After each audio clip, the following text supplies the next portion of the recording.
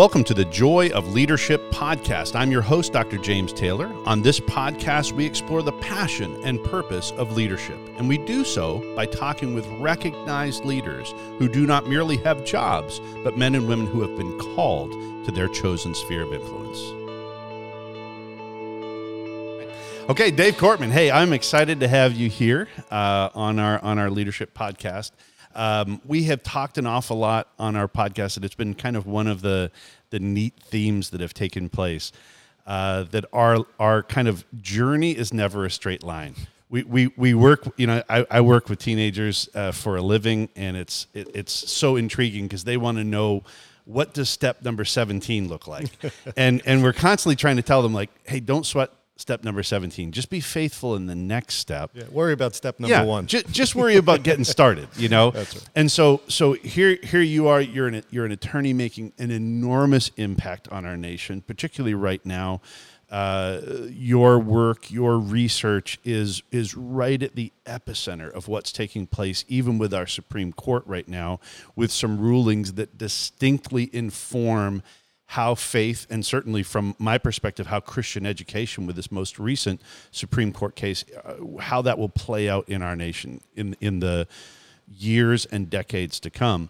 But I also love the fact that this certainly was not what you intended to do when you were a younger guy.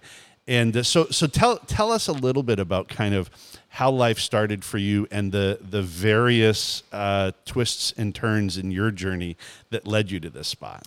Yeah, so definitely not a straight line, but God knows what he's doing. We just don't get to see it until later on in life. But, looking back, I was brought up in a Christian home, and that was important to us, and so I had that good foundation. But when it came to college and career, we never had those discussions. Mm-hmm. We didn't talk about it. You just kind of thought, well, what do I like to do? And my generation was the first to go to college in my family. So my siblings and I were the first ones to go to college. My parents didn't. Their grandparents didn't. So that was kind of a new thing in our family. And So when I was younger, I figured, what did I want to do? Well, I like numbers. I like neatness. They tease like I'm like Jerry Seinfeld. I'm like very neat. So I like the fact of numbers. I like the columns. I like the counting. That just was orderly and neat for me. So I went to college to become a CPA. Well, then I learned that becoming an accountant was not neat and it was not numbers. That was bookkeeping. Accounting was all theory and these big, thick books. And I'm thinking to myself, this is not what I want to do.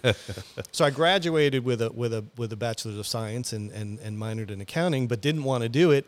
One of my brothers at the time was opening a restaurant business. And so I thought, well, I need to get a job. And so I went into the restaurant business. So that's how my career started. Okay. I love that. And so, attorney, right at the epicenter of everything, but starts with accounting and a restaurant business. So what caused that change? So is how long were you in the restaurant business, and kind of what was that change factor? Yeah, I was in the restaurant business quite a long time. I grew up in it, so it was one of my first jobs. So when I was about 10 years old, my brother opened up a restaurant, and so I went and helped out, and so I kind of learned the business. Wherever I would go, like to college, I'd get a job at a restaurant. I knew how to make pizzas and fling them in the air and those type of things, and we did full menu. So that was kind of the thing to do because I had that skill level.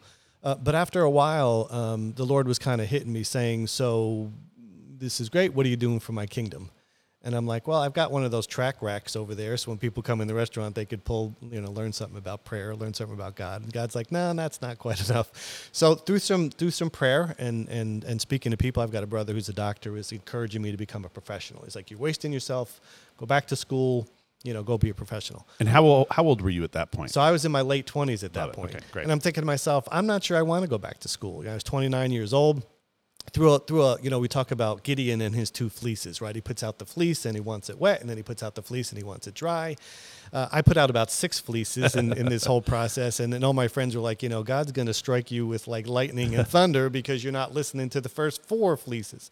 But the point was, if this is what the Lord wanted me to do, I wanted to know this was his will. If I was going to sell my business and sell my house and go to law school at 30 years old and I was just married, if I'm going to completely change my entire life, I want to know that this is God's will. Mm-hmm. If I'm stepping into his will, I want to make sure it's his will and not my own creation and my own concoction. So that's what kind of led to moving out of the restaurant business, worked for Youth for Christ for a while, Met this gentleman named Jay Seculo, who is with a group called ACLJ. Basically got offered a scholarship to go to law school. And I was off and running at almost 30 years old, back in school with my little 3-ring binders and my little tabs like I used to have when I was a kid, back to school again. So I was reading through and then listening to a podcast of a person last night, and she didn't begin really like her real life until she was 56. Yeah. And we try to talk to our students all the time. People think that, well, once you've gone down this track, that's the track you have to go down. Right. And living in the center of God's will is so crucial. Right. I try to tell our students all the time, be in your passion. If you be in your passion, the money will come. Yeah. But don't choose jobs. And we're kind of kids of the 80s, and we heard from a lot of people there. It's just go out and get a job. It's got to make money. That's all it is. Yeah. And I do love the fact of these new millennials. Frankly, they have a better grasp on that than I think probably we did as young guys. They do. They do. They have passions and they want to follow them in their careers, which is fantastic. Right. And kind of this is how I am with my kids too, with my boys. And I say, look, my thought about life is God has given every one of us special skills and talents in special areas. Not everybody's great at everything, but everybody's really good at something. And our goal in life is to tap into that, to figure out what's the skill, what's the passion God has given me, and then use that for his kingdom in your career. Because that's where you're going to be most satisfied. That's where you're going to honor God in what you do, and you're going to be good at it. And it's not like you would just wake up and I'm a great lawyer. You got to work hard, right? Mm-hmm. The work comes along with it. Look at sports. Even the guys who are naturally gifted, the best guys in all sports, they're out there early, they're working late, they're at practice early. And it's the same thing in your career. You've got to work at it to be good, but everybody has that passion. And our job as adults is to make sure that we counsel the kids to find the passion and pursue that for the Lord, because that can be your career. So let's tap into just a couple of details before we get into some of the cases that I'm kind of geeking over and I can't wait to talk to you about. But here we are at 30 years old. You're married at this point in time. Right. Little kids along for the ride? Not yet. Not yet. Just recently married. We got married when I was 28, so we're only married like a year at this time. And AJ works with me every day, just a few feet from my desk. Both of your kids are graduates here, and so that's exciting just to see the connections that are just within this one family, which is pretty cool. So at that point in time, tell your new wife that, hey, we're going to cash in the chips and go to law school. Is that a challenge? Is that something that requires conversations and prayer, or is that just, hey, this is where we're rolling? No, it was a year basically going through the process. When I was at Youth for Christ trying to figure out what to do, praying about it. Law school was on the radar, but I was planning on going to Stetson, which was down in Florida, because that's where both our family lives. We were just married. We didn't want to move away. Then we get this opportunity to go to Virginia Beach from Florida. It's like, okay, we're gonna pick up as newlyweds, leave both our families, and go up north and go to law school on this whole new career. And here I am, 30, and I'm thinking to myself, well, what if I'm not good at this, or what if it doesn't work out? I just move my family up there and then don't have a job when I'm done. And so God just kind of led us through that, through a lot of prayer. We were trying to get out of debt, which is another thing for another day. But don't get yourselves in debt. Who's ever listening to it? It's too much of a weight on you. So we were getting out of debt. So we were putting down these fleeces. Lord, if this is what you want, help me get to law school. Show me where you want to go. And then the scholarship came up, and it was going to be 2 years and not 3. And I thought, well, we really won't want to go into debt again. And so we prayed about that 3rd year, and then went and asked, would you be willing to give us a 3rd year? And they did. So for the first time, they gave us all 3-year scholarships. So the Lord just kind of opened up the doors and said, okay, look, you got to walk through it. So I remember that last conversation after a full year of praying, talking, getting these scholarships, and AJ was behind me. And I had my last phone call about the scholarship. And we said, look, if they offer us that 3rd year, we're going. That's the 6th fleece. If we do more fleeces than that, we got struck with lightning. Yeah, we got to worry about that's that. Right. And we knew once the phone call came that it was okay. The board has approved that 3rd year. You're on full ride scholarship to go to law school to do this work for the Lord and nothing else. Hung up the phone, turned around, and I said, "Babe, we're moving to Virginia Beach." And that was kind of the story. That, and in my own story with my family, living in the center. When you bump into people who are living in the center of God's will, you can see it. Like you can see it in their demeanor. You can see it because there's a level of satisfaction, and that might be a lawyer for me in school administration. For other people, there's almost any job out there. You can still be living in God's center, but it's rarely easy. Yeah. Yeah. And it almost always involves some level of risky behavior. Sure. From a world's perspective, here you are, a successful restaurateur. You're working through this thing. You've got this track. That could have been the easier track, and yet pursuing the center requires the risk of trusting God. And yet here you are, two decades later plus, and you've seen the fruition of what it is to live in the center, which is so cool. Oh yeah, and the back end of it is God is always faithful. Yeah. That's the place you got to start. You got to understand that, and you got to trust that. But sure, it was pretty scary. Moving away from both our families. We're just newly married. We're going up there. AJ didn't have a job. We didn't even have a place to live. We basically shipped our stuff up there and said, okay, in that week's time that it takes for them to get our furniture, we need to find a place to live. We're looking all week, couldn't find anywhere. Our stuff's being shipped on Friday. And so the driver's calling us, where do you want me to bring your furniture? We're like, we don't know. We don't have a place to live yet. And so we're like, Lord, what are we doing here? And so, of course, as God always seems to wait till the last minute, we could talk about that. But, we find a place to live on Friday, and the truck comes the same day, and everything works out. AJ's looking for a job. She meets my boss then, Jay Secular, his wife, and she says, hey, have you found a job yet? And AJ says, no. And she says, well, what do you think about being Jay's assistant? He's opening up an office up here at Regent University. And so God just so AJ got to work with the group I was working with. She got to see what I did, and she got to learn it and be involved in it. So she knew the hours and the stresses, and it was so neat how God just kind of orchestrated all that. So you have that fear of stepping out, but it's kind of like that, the movie where, I was trying to remember which one of the trilogy, but where you got to take a step out. There's a step there, but you don't see it. And then Indiana Jones, Mm-hmm. right? And then, but until you take the step, then it appears. Right. So you got to step out in blind faith. It's Right. kind of like that. You've got to take the step, and God's got you. You take the step, and God's got you. So it's I also love the component of your story where you had this kind of larger than life figure, this kind of hero in the Christian faith, Jay Sekulow, who I think probably most of the listeners will know that name, will understand the shows that he's been running for a long time, and just for how he has cut a very important path for faith in our nation. And so he spots talent in you, and now that talent has really come to fruition where you're impacting the kingdom through what you're doing. In your role, you're supervising 30 to 40 attorneys under you as well. Are you looking for that next round of talent? And what do you do to develop them as talent also? Yeah, and that is absolutely true. So I learned under Jay, who's a fantastic lawyer, has a mind like a trap. He reads something, he knows exactly what page and who said it and where it was. And of course, we read, hundreds of opinions, thousands of pages. And then about 15, 16 years ago, I moved over to a group called Alliance Defending Freedom, which is where I am now. Fantastic group. I think we're the largest legal organization who defends religious liberty in the world. So it's been such a pleasure taking those things that I've learned and applying them here. And it's just a group that it's not about a particular person, but organizationally, like our CEO Mike Farris, who's a great attorney. He's litigated at the Supreme Court also, but it's about mentoring the next generation. It's about training everyone. It's not one person, necessarily taking that spot. So it's been a neat transition in doing that. And one of the things we're always looking for, and what's odd, I've been here about 15 years, we're always hiring. That's how society, culture Mm-hmm. is. We're growing. God has blessed us financially. We're a 501c3, so people just donate to us. God has taken care of us for so many years. We've grown, I think, every year since I've been there. And we look for people, you talk about mentoring and how do you move it to the next generation. We look toward people who are hungry for what we do. So we've got this new thing where, we always read some leadership books and things like that. We're Pat Lencioni, and it's called Hungry, Humble, and Smart. Mm-hmm.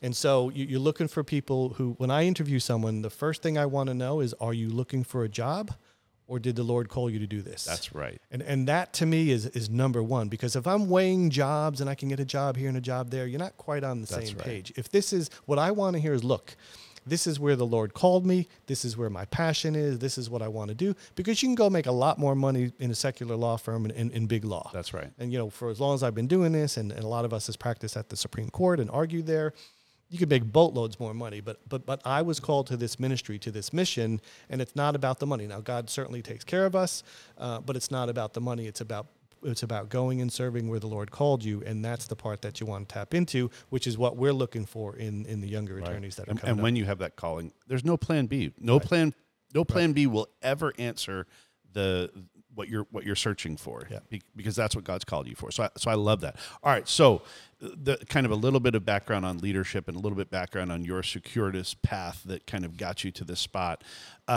Let's jump in on some of these cases. So the Supreme Court just ruled in a very important case in the state of Maine. Outline that case for us and how that's going to impact kind of our faith journey as a nation as well. Yeah. A really big case, and so up north, especially in the Northeast, there's a lot of rural areas, and so a state like Maine doesn't have public schools everywhere in every town. So because their state constitution requires a public education, as most states do, they basically have to figure out how to provide that because they don't have enough public schools there. So what they do is they have tuition assistance where they say, okay, if you live in a town that doesn't have a public school, you can pick the private school of your choice, and then we'll pay a certain tuition rate for you to go there. So regardless of what it happens to be. But they started this requirement or prohibition or restriction a couple of decades ago, where they'll pay for any private school unless you're what they call sectarian, which just means religious. So they won't pay if you decide to go to Hebrew Christian Academy, for example, even though you'll get a state-approved education and you'll get all the learning you need. So that discrimination is what the case was about. Is it constitutional to say we will pay for students to go to any private school of their choice, but we will not pay for them if they decide to go to religious school? And so in that process, it's the definition of what is an education. Right. They've added the idea that it must be non-sectarian. Right. And that becomes an interpretation of the law, which again, we see throughout kind of the history of our nation, even since the founders, where they're constantly striving and struggling, and we respect them for it. We want them to, where they're just researching what did the Constitution say and what did they mean, you know? And so here we see this state policy, and now they have sided with these families who were brought this case against the Secretary of Education for the state of Maine. Now they've sided with these families where they will be able to take that money. So what type of implication then does that have? Obviously, for me, I'm in Christian education, but for the countless parents who are paying tuition and yet they're still paying taxes in their towns, and they will never receive the educational value because their kids are going to be in a private Christian school. Yeah. So what do you think the long-term impact of that will be? I think it's giant for a lot of different reasons. People have heard about the Establishment Clause, the separation of church and state. You hear about it all the time, bantied about. It has been exaggerated, over the past several decades of basically saying that anything to do with government and anything to do with religion has to be completely cut off and separated, especially when it comes to funding or any government programs. So you hear that all the time. You hear that mantra, violates the separation of church and state. You have religion in school. You have some government funding program.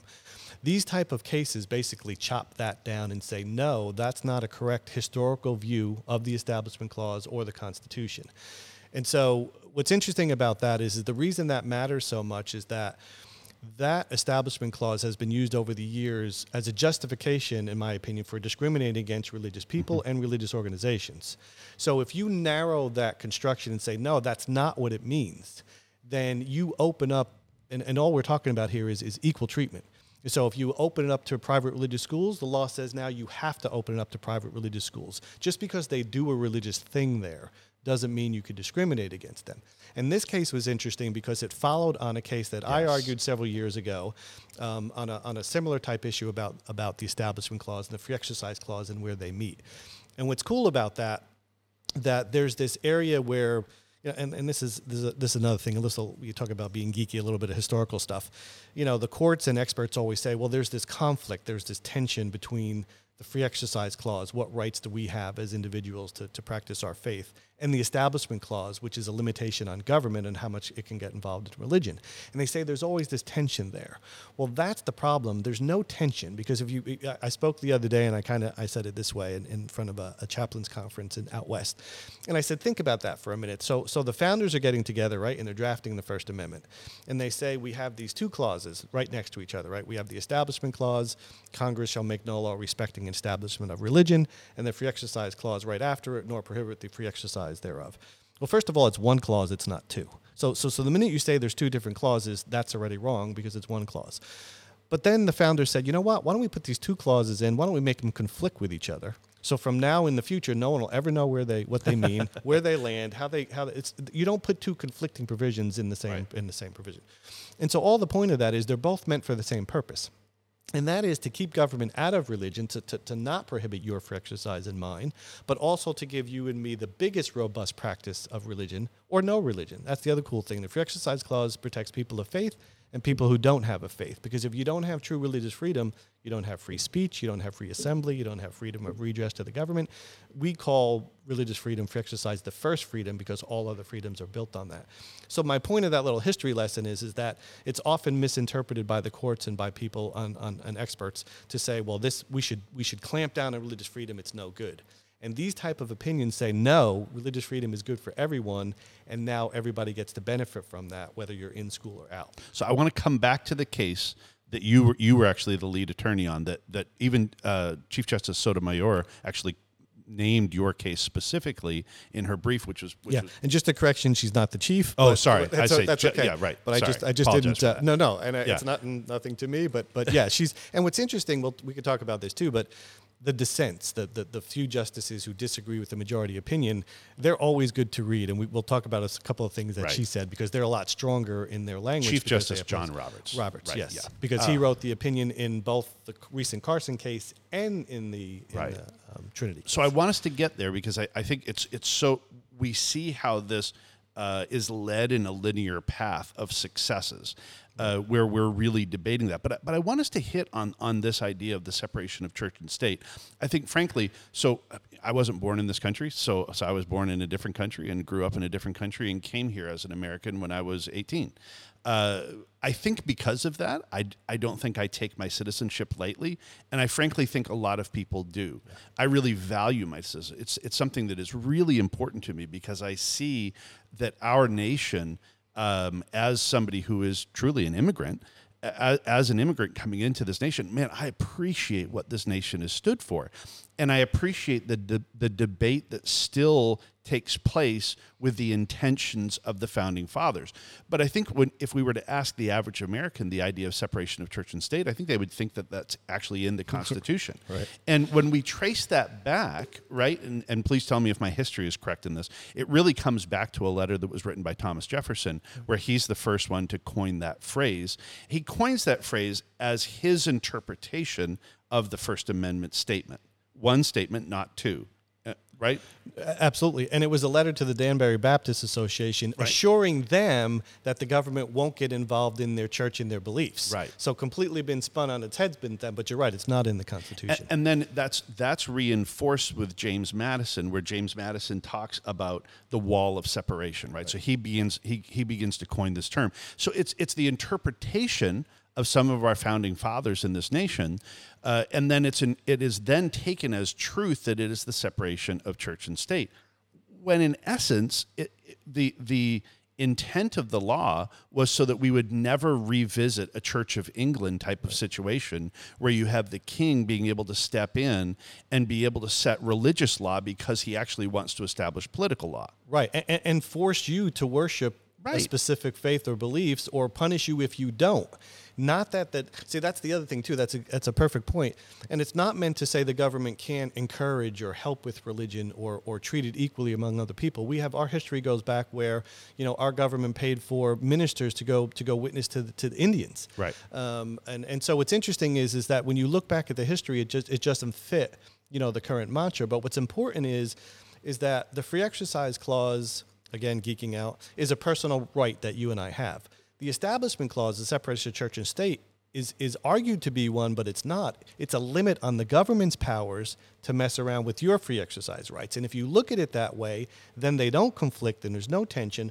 Both of them are there to give people the broadest amount of free exercise protections that you could possibly have. So they work together. They don't work in tension. Right. And again, we have to look at why it was written. It was written because of the Church of England. Right. I mean, that's why it was written. Now, here's maybe the biggest challenge that I see. So as a as a Christian in America and as someone who lives his life in a ministry setting with Christian education, I'm obviously all for this because could it lead to a voucher structure later on? It's super intriguing to me. It's something I'm following very closely.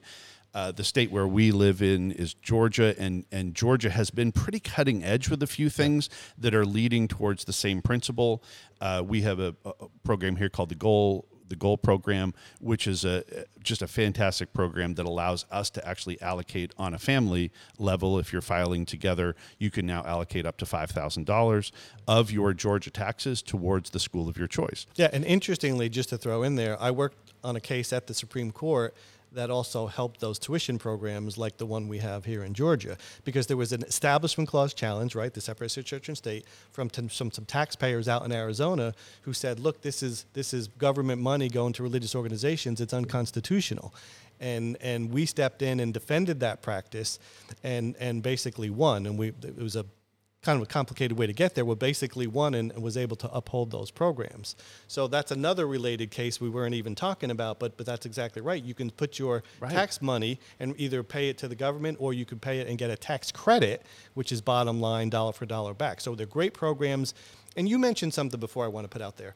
People need to remember that as taxpayers, we're also paying for the public schools. Yes. And we're paying to go to a private school. Yes. So people are like, well, you're taking money from the... It's like, no, I'm already paying for public schools I don't use, and plus I'm paying for, so it's our money in the first place. It's not like the government giving us some stipend out of the goodness of its heart. So just for our listeners, so they understand. So on a personal level, you can give $2,500. If you're filing with your family, with your spouse, you can give $5,000. If you own an SSO pass-through entity, you can actually give $10,000 for each of those entities, which you won't pay to the state of Georgia in taxes. Now, the argument has been, and it's so intriguing because people have tried to make this only a religious argument. Right.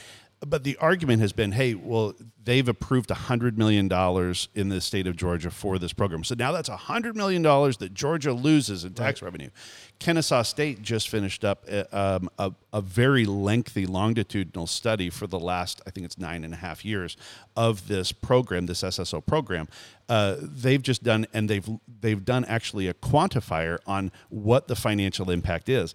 And what they've determined is that for every dollar that goes in to this program, the state actually receives $2.13 back. So they've actually done this long-term study where they've actually now been able to prove mathematically, numerically, financially that the impact on this is actually positive to the state by more than 100%. Yeah. It saves the state's money. And what's interesting about that, the case I worked on out of Arizona, they call them STOs out there, school tuition organizations, but it was the Arizona Christian School Tuition Organization we represented. And it was interesting because that argument was made, the state's losing money, and it's not true. It shows this program saves the state's money because it saves all the education expenses because, as we all know, the government is not as efficient as private organizations. That's just a fact in the way that it is. And so what's interesting is these programs don't cost taxpayer money. They actually save taxpayer money, which is really important for anybody who doesn't go to a private school or says, well, why should I use my money to support what you're doing? Well, the reason is you're saving money too. What I love is that all the pundits that have responded to this, when it was a religious discussion, they're fit and fiery. But now that it's actually a financial thing and they realize this is actually a windfall for them, it suddenly became pretty smart. Yeah. And another interesting thing about the case, people always say, well, it's the government giving you their money. Right. And this came up at the Supreme Court, and it might have been Justice Kennedy at the time. And he was saying, well, it's not the government's money until you give it to them, or they take it from you, however you look at it, and then it's in their possession. This is your own money that you're not giving to them, you're just giving it somewhere else. And so he made this analogy, like if you went to a restaurant and there was like a $5 off coupon your meal. They're acting in that case like the $5 coupon is actually the restaurant's money, even though you've never given it to them. Your bill just gets reduced by it. And basically he said, just like everything, all money that you make is not the government's until you give it to them. But the other side wants to make the argument that every dollar you make is the government's, and only by grace do they let you keep some. I'm like, wow, that's a pretty frightening theory. That's terrifying. Yeah, absolutely. And yet that is that overreach that kind of we're constantly kind of trying to hold them accountable for. Right. So anyway, I think the Goal program is interesting. Yeah. These are all kind of chipping away at the wall You know, I personally stand on the mindset that I think parents should have the choice.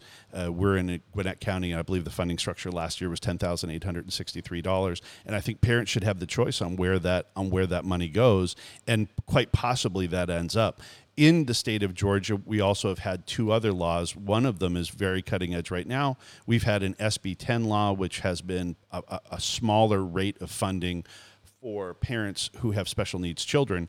But this last year, they also passed a law called SB 47, which allows a larger quantifier so that the family can actually take their special needs child and make the choice as to what school they're going to send them to. I think that is also going to have far-reaching consequences for those families in Christian ed. Okay, now let me come back to this idea of the law that was just passed. And I want to just take it in a direction that I think people have to understand where that goes. So when the Supreme Court ruled on this with Chief Justice John Roberts, and he put out his statement of, I know there's an official term, it's not statement of finding. Opinion. He put out his opinion with that. What's really intriguing is that two of the organizations that expressed joy and contentment over that decision, one was a Muslim organization and one was a Sikh organization, that both talked about how that will impact their education. And this is something that I want to make sure that people understand, is that when we fight for this level of equality, when we're saying a parent has the choice, I think sometimes we think, well, that's only Christian, but we have to understand that that's going to impact everyone. When we say we're meant to have equality, then it's equality, no matter what your background is. How have you seen people respond to that mindset? And do they even understand that in the end, that will be the natural consequence? Yeah, many of them don't. But I think it's a great point, because when we talk about the freedom of religion in this country, it's freedom to practice any faith or no faith at all. And that's what's the neat thing about the cases that we do. Even if it's on behalf of a Christian school or a Christian church or a Christian organization or a Christian individual, it protects everyone of every faith. And so, for example, if, like you were talking about, if you have a Muslim-based school or a Jewish-based school, they benefit from this too, because the theme of the case is, if the government is going to say, we're going to pay for your children to attend any private school, then you include both secular and religious of any religion. And so the nice part about that equality is it takes care of any religious school, of any denomination or any faith, and it doesn't allow the government to pick and choose which religions, which it shouldn't do. We're going to support one religion and not another. But it puts it across the board and benefits anybody of faith. And we have to keep in mind, anyone who's not of faith that chooses a secular private school, they're getting this benefit too. Right. So it's not like they're being left out of the equation. And really, like, when we look at that mindset, that seems to be such a better application of Congress shall make no law respecting an establishment of religion or prohibiting the free exercise thereof. Like that seems like such a better application of that constitutional statement, that it means that everyone's equal. I have this mindset where I think, honestly, the divisions that we experience in America, a lot of that are constituted off of this mindset. Yeah. Where we've almost been like trained to be divided because we think that our founders naturally placed in a statement of division. And this wasn't meant to be a statement of division. It was meant to be a non-statement of favor. We weren't meant to favor a Church of England. Yeah. And so here, like, we see this mindset where I actually think the application of this, while it may be disconcerting for some Christian folks who maybe haven't understood that this will be the natural end of this decision, I actually think that it will help support a sense of equality and non-division in our nation, because now everybody's seen. Here's just the truth, like, from a Christian perspective, truth is still truth, right? So if we believe we have truth, then truth still wins in the end. Yeah, and that statement and what you're just discussing, is loaded, because we can talk all day about that, about division in this country and why. And I think one of the problems is that, this country used to be where everybody had a seat at the table. Everybody got to discuss what they believed and didn't believe, and you'd civilly have a conversation and work towards some goal, some end. The problem now is, and I think, you blame some of it on social media because of the anonymity and those type of things. The problem is that not everybody's views are accepted anymore. If you don't follow the current orthodoxy, which often it's the religious folks who don't, right? We're antiquated, outdated, not progressive, whatever you want to call us. But we don't follow the current culture. And so now people say, well, you don't deserve a seat at the table anymore. You don't deserve to give your views or to make them known or to influence policy or culture. And that's dangerous when anybody accepts that, because the whole point of free exercise and free speech in our country is the best antidote to speech you don't like is more speech. That's right. Not censorship, not silencing, not labeling, Yes. not these discrimination, hate labels, all this nonsense we have out there. This hate speech. But hate speech now, speech is violence. You hear all these different ridiculous things. And all that means is if I disagree with what you say, not actual violence or threatening violence, but if you say something I disagree with, that's violence to me because it upsets me. Well, that's not how our country was formed. Right. It's not how our country is going to continue to thrive. We've got to be open to points of view that we disagree with, regardless of what they are, and be able to work through those civilly. And civilly is important because we're about to see an opinion come from the Supreme Court about Roe versus Wade, which is a whole different discussion. Right. But a lot of threats being made to justices and people who work in the pro-life movement. This is pure violence. This is not speech, and that's dangerous, and we should never go that route. So that's a perfect segue, because I want to make sure I jump back into this last piece. There's a quote that is falsely attributed to Edmund Burke, but it's the only thing necessary for the triumph of evil is for good men to do nothing. Right. And in that quote, we see this mindset where we're almost like trained to be passive. Right. That somehow kindness is passivity, and kindness isn't passivity. Like, I love your statement that the only way to combat hate speech is with more speech. It's not with less, it's with more, that we're meant to debate. So let's trace back to this court case that you were the lead on, that they referenced in this most recent Supreme Court. Outline that case for us just a little bit, the details on that for us, would you? Yeah, it's one of those cases where the facts come in and you're like, this is great. Like, you couldn't even make up facts that are better than this. And so basically you have the state of Missouri, right? It has this admirable program where it's trying to get rid of all the used tires in lakes and rivers and streams and buried in, because it's not good for the environment. And so they start a recycling program. They say, we're going to take all these recycled used tires and we're going to put them on playgrounds for kids. So they have these new rubber surfaces, so if you fall on the ground, you kind of bounce a little bit. It doesn't hurt as much. It's not like pea gravel or rocks or whatever it happens to be. So they do this program and they say, okay, if you have a school, whether it's public or not-for-profit, you could apply for a reimbursement grant to change your playground surface so when the kids fall, they don't get hurt. Fantastic. And so they have this long application you got to fill out, like the government likes to do, and it's got all types of media components and advertising, and you better make the expenditure first, and then you get reimbursed. But they're only going to give out a certain number of grants to a certain number of people, so you can apply. So we have a client who has a preschool there, and the preschool happens to be operated by a church. And so they apply for this grant. So there's like 44 applications.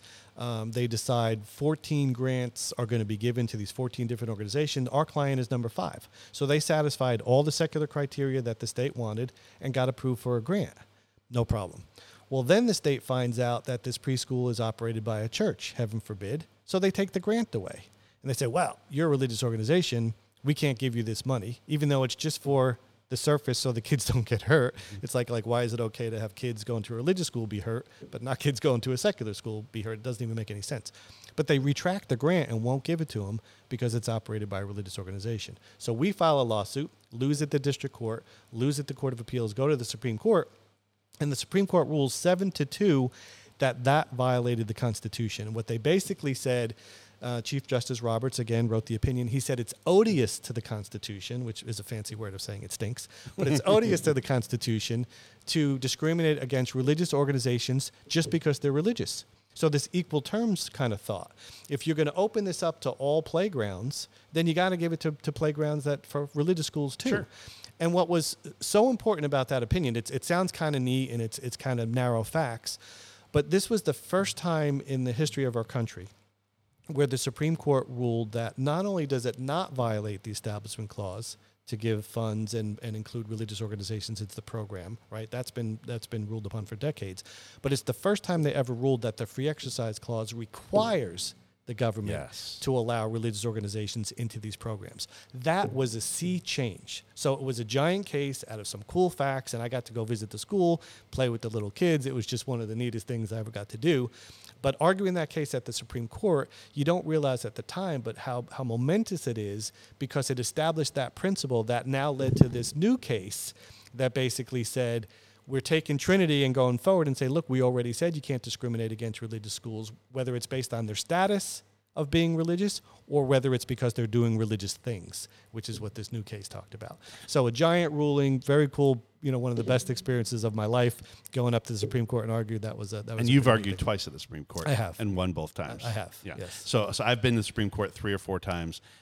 It's just one of those places that is mesmerizing. Awe-inspiring. It really is. It's there's almost no words for it. And they build it to be awesome. And what I mean by that is you go into the courtroom and it's not really big. Not large. But it's got high ceilings, Right. and it's got these high curtains.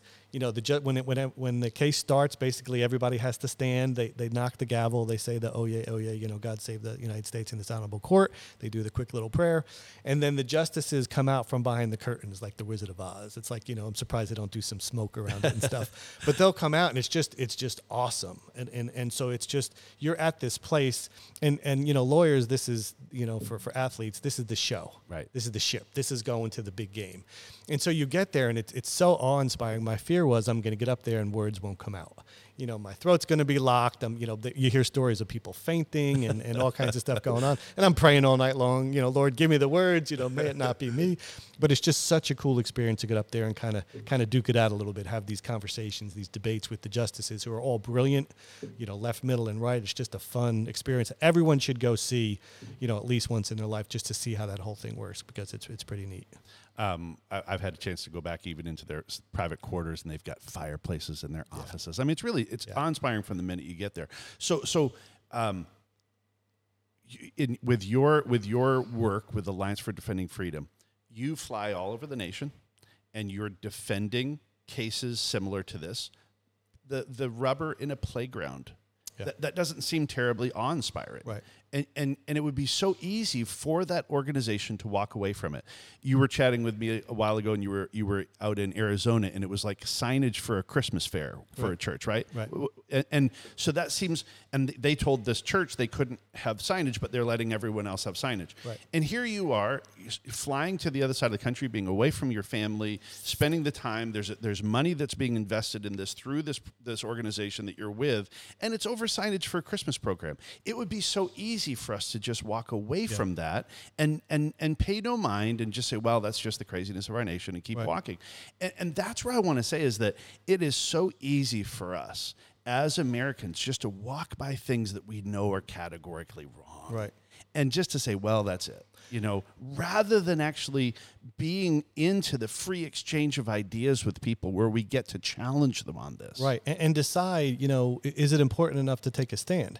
And so the other neat thing is like, for example, the church we represented in the case you were talking about, small little church in the town of Gilbert, Arizona. Well, how are they going to fight against the state? Right? The state has an unlimited budget. And what do you do? Well, the neat thing about working with ADF is we don't charge any of our clients. So we'll come in and we'll sue the state. We'll sue the federal government. We'll sue whoever it happens to be. It doesn't matter how big they are. And these cases that go to the Supreme Court, they cost millions of dollars in attorney fees. That's what it costs us to take one of those cases. But we don't charge the clients. We do it for free. But it's the principle that's important there, because number one, how does that individual take the stand without a group like ours? Because you can't afford to. You can't pay a lawyer that much money, over a sign. But these constitutional principles are so important, because if we let our rights erode, which for decades the church did, it basically just sat back and said, well, the church shouldn't get into politics, which is not biblical, but again, a conversation for another day. But there's nowhere in life where the Lord ceded any aspect to anyone else, right? So all territory is the Lord's. But what's interesting is when you decide to take a stand on something like a sign to point people toward your church service, or you decide to take a stand on a playground, it's not about that particular thing. It's about whether the government can say, religious speech isn't as important as political speech, or let the kids get hurt over at the religious school because who cares about them?